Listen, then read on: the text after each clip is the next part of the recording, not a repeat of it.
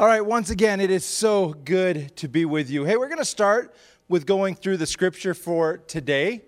So join me if you will. I think it's on your screen. It says this. It says, "Very truly I tell you, Pharisees, anyone who does not enter the sheep pen by the gate, but climbs in by some other way, is a thief and a robber. The one who enters by the gate, is the shepherd of the sheep. The gatekeeper opens the gate for him. The sheep listen to his voice. He calls his own sheep by name and leads them out. When he has brought them out, all his own, he goes ahead of them, and his sheep follow him because they know his voice. But they will never follow a stranger. In fact, they will run away from him because they do not recognize a stranger's voice." Jesus used this figure of speech, but the Pharisees did not understand what he was telling them. Therefore, Jesus said again, "Very truly I tell you, I am the gate for the sheep. All who have come before me are thieves and robbers, but the sheep have not listened to them. I am the gate, and whoever enters through me will be saved," or kept safe is another way of saying that. "They will come in and go out to find pasture, and the thief comes only to steal, kill, and destroy. I have come," this is Jesus speaking, "I have come that they may have life and have it to the full. I am the good shepherd. The good shepherd lays down his life for his sheep. The hired hand is not the shepherd and does not own the sheep. So when he sees the wolf coming, he abandons the sheep and runs away. Then the wolf attacks the flock and scatters it. The man runs away because he is a hired hand and cares nothing for the sheep. I am the good shepherd." Again, Jesus speaking, "I am the good shepherd. I know my sheep, and my sheep know me. Just as the Father knows me, and I know the Father, and I lay down my life for the sheep. I have other sheep that are not of this sheep pen. I must bring them also. They too will listen to my voice, and there shall be one flock and one shepherd. The reason my Father loves me is that I lay down my life only to take it up again. No one takes it from me, but I lay down my life. On my own accord, I have the authority to lay it down, the authority to take it up again. This is the command I have received from my Father." God in heaven, I pray that you would speak today, that it would be your words, not mine, and that you would meet each of us where we're at. It's in Jesus' precious name we ask it, and we pray it. Amen. Have you ever heard someone use the phrase, "I'm living my best life"? Or maybe it's something along that line, living my best life, something along that line. There's a couple of musicians, one of them being Snoop Dogg on the rap and hip-hop side, another one being Dylan Scott on the country side, who I have no idea who Dylan Scott is, but he actually made an album called "Living My Best Life." Snoop Dogg has a song called "Living My Best Life" or something along that line. It's popular across all sorts of different genres. We all want to live our best lives, and the truth is, in a crowd this size, I would guess that some of you would say that you are in fact living your best lives. Others of you would be saying that you're working towards living your best life. And still others of you might say you are simply trying to survive the current life you are living. But it's not close to what you would imagine or would hope that best life could have been. Now, I'm not sure where you stand on this whole spectrum of living your best life, but Jesus actually says that he came so that we could live our best lives, so that we could live our lives and live them to the fullest. In fact, God desires for us to live our best lives for him and in his way. But I'm getting ahead of myself. I'm jumping towards the end of the message. So let's go back and take a little bit of a look at the reading from today. Now, as a brief overview, Jesus is the one talking here. And he's comparing himself to the shepherd. And he comes out in verse 14, and he tells us that not only is he the shepherd, but he's a good shepherd. And this illustration of shepherd would have been a very familiar one at this time and in this time frame in which Jesus is using it. Now, we're in a rural community, for sure, but there aren't a whole lot of shepherds around us, and we aren't near as familiar with shepherding as this crowd in Jesus' day was. They would have been very familiar because of all of the shepherds around them.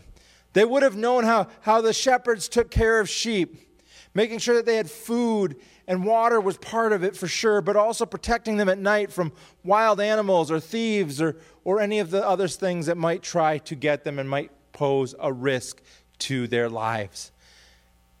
Now, Jesus in this passage is specifically speaking to a group of Pharisees, which was a religious group of people. And since these were a religious group of Jews, they would have been very familiar, most likely, with what we know as the Old Testament today. They didn't call it the Old Testament, but what we know as the Old Testament.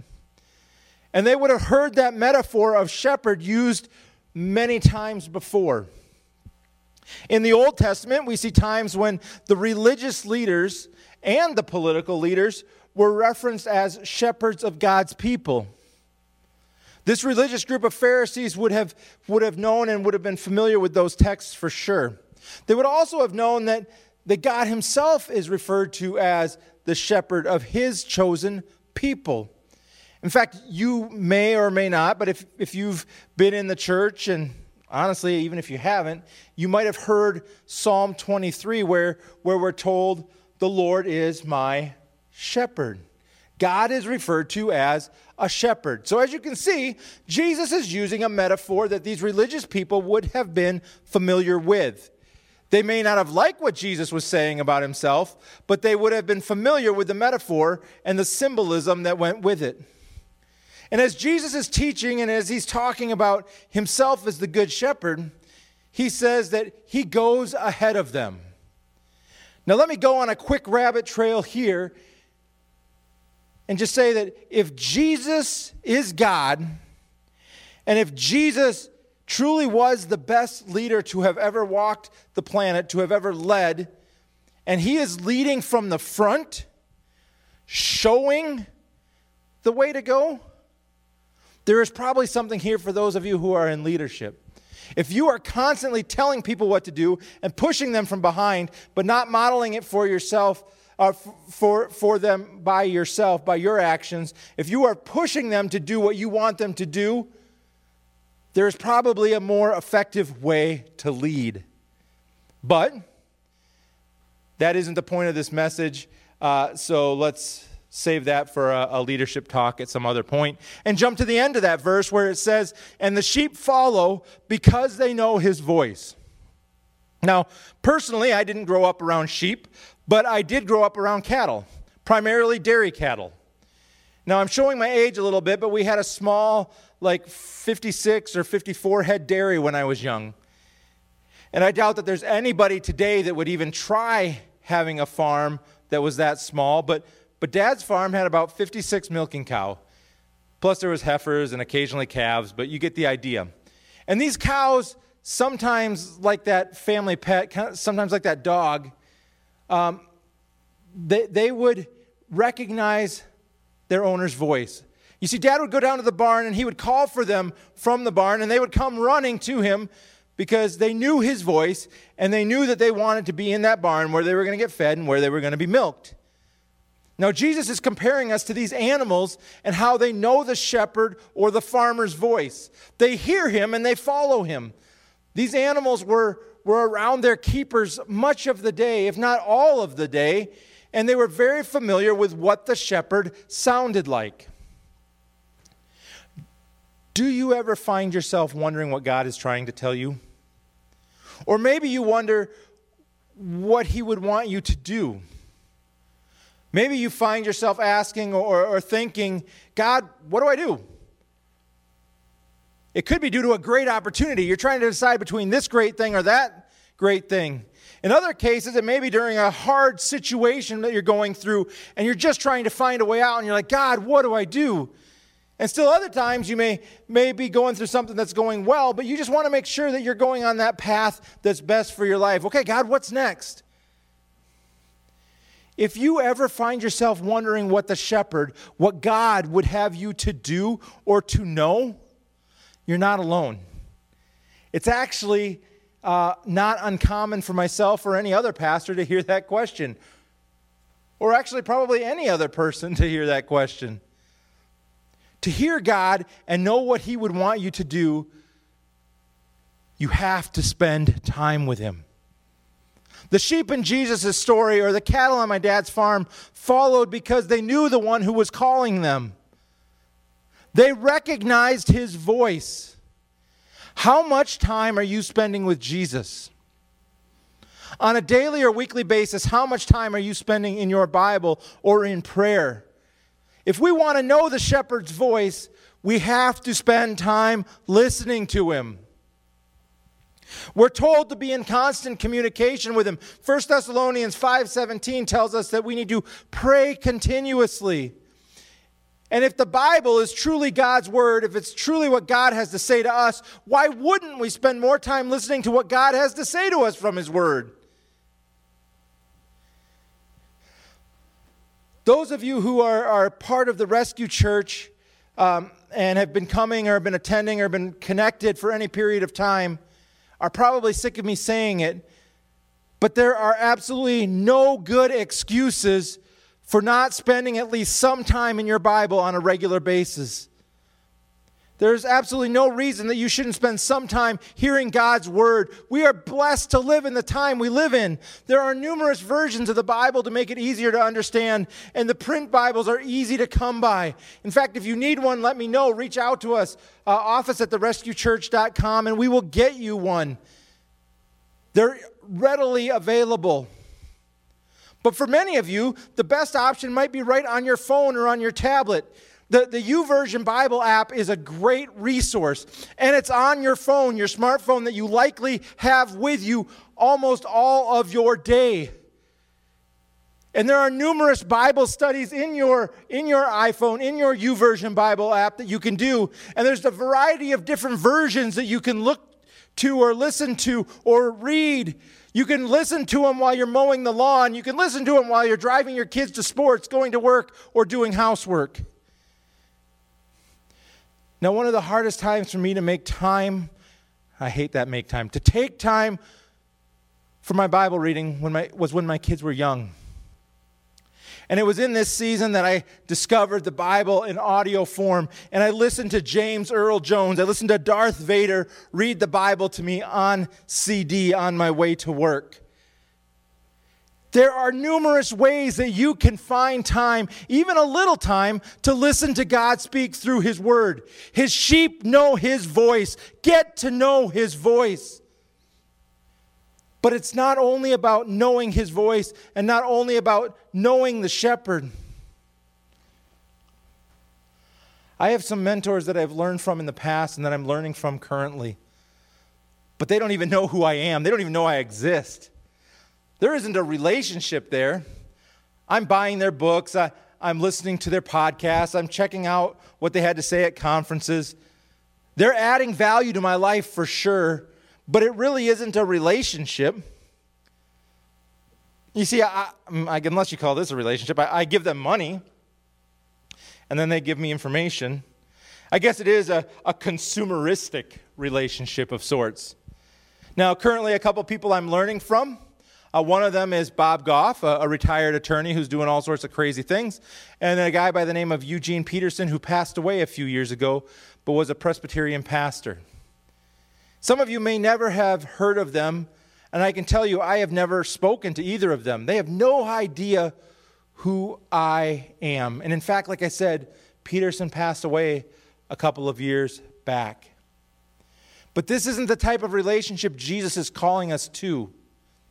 It's true that we need to listen and that we need to learn, but it doesn't end there. This isn't just a head knowledge sort of thing. Jesus says that He knows His sheep. And Jesus just doesn't know who you are. It's not just about knowing that you exist. He knows us intimately. He knows details that no one else would know. In Luke 12:7, we learn that He has numbered every hair on our heads. Now, for some of us, that's probably easier to do than for others. But even for those of you who have a lot more hair than I do, let me just say, I grew up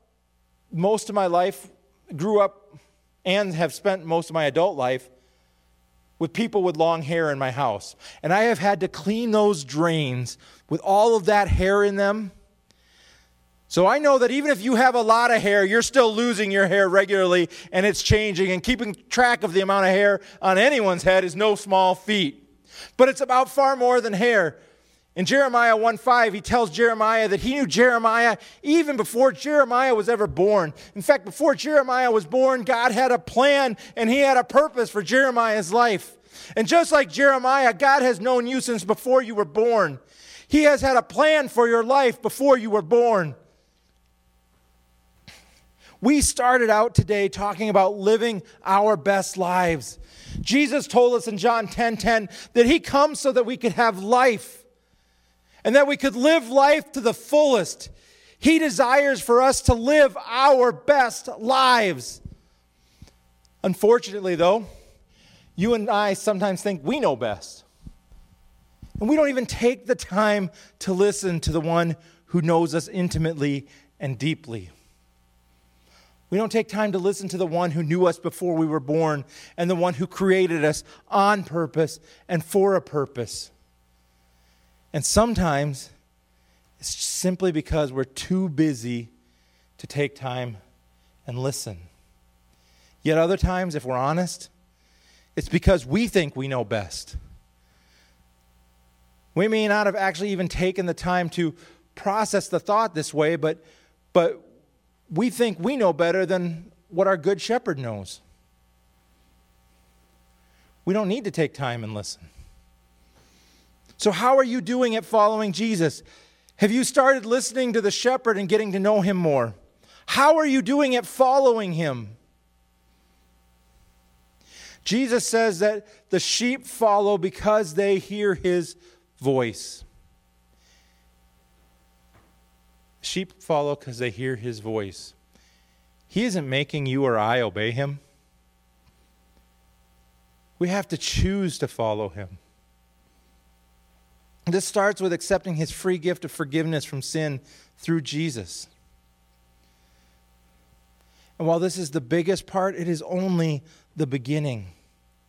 We live in a time of grace, mercy, and freedom as God's children. We are no longer forced to do all of the sacrifices and ceremonies that we find in the Old Covenant, that's in the Old Testament. But let's not mistake this freedom as a time to do whatever we want. Let's not mistake this as a freedom to do what we want, when we want, and how we want, with little or no regard for what the Good Shepherd is leading us towards. Jesus modeled for us what it looks like to live a life loving God and loving others. He teaches us about living in unity as Christians.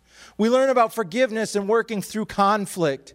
We are challenged to care for those who are in need. He tells us not to focus on making money and getting rich, but also tells us to work so that we have what we need, so that we can help provide for others. Do you want to live your best life? I know I do. And Jesus says that he has come so that we can have it. We can have that best life. He says, I have come that you may have life and have it to the full. That's the type of life that I want to live. I want to live a full life and an abundant life. I want to live a life where everything works out for good, like we read at Romans 8:28. I want to live a life where I'm forgiven from all of the things that I've done that I should not have done, but I did anyway. I want to live my best life, and I'm guessing that you want to live your best life too. And it starts with knowing Jesus intimately and connecting with him deeply. In John 14:6, he says that he is the one and the only way to have a relationship with God. He says, I am the way. He doesn't say, I am a way. He says, I am the way. In the Greek, the word that we translate the is a demonstrative pronoun. It points us to a specific thing. Jesus is the one and only way to have a relationship with God in heaven. And it's accepting the gift of forgiveness that he made possible on that cross 2,000 years ago that we can have a relationship with him. That is the way and the only way. But that's just the start of the relationship. It continues as we spend time with him and as we get to know him intimately and deeply. But it doesn't end with just knowing him deeply. It's truly knowing him and living in relationship. And that relationship leads us to follow him and to apply what he teaches. God desires us to live our best lives. And he desires us to live those lives for him and in his way. Thank you, God, for an opportunity to look at your word. Thank you for the fact that you want us to live our best lives. That you want us to experience life to the fullest. Not just a surfacey life, but a life that goes deeper. Thank you, God, that you've called us into intimate personal relationship with you, the God of the universe, a universe bigger than we can even fathom, a bigger universe than we can even see the ends of, or that we even know all the details of. That God who created all of that creator God wants to have a relationship with little old me. God, thank you for that. I pray that we as a people would truly seek to know you more. Not just know about you because we read and we know about what your word says, but that we would truly know you through your word. That we would connect with you, that we would hear your voice, that we would listen, that we would follow. God, help us, help me to know you more. It's in Jesus' name we pray. Amen. Thank you for listening to this recent message from the Rescue Church. We pray that God will use this message to encourage, challenge, and inspire you in your faith journey. To hear our messages live, head to one of our physical campuses. If you'd like to learn more about the Rescue Church, please visit us online at therescuechurch.com or email us at office@therescuechurch.com.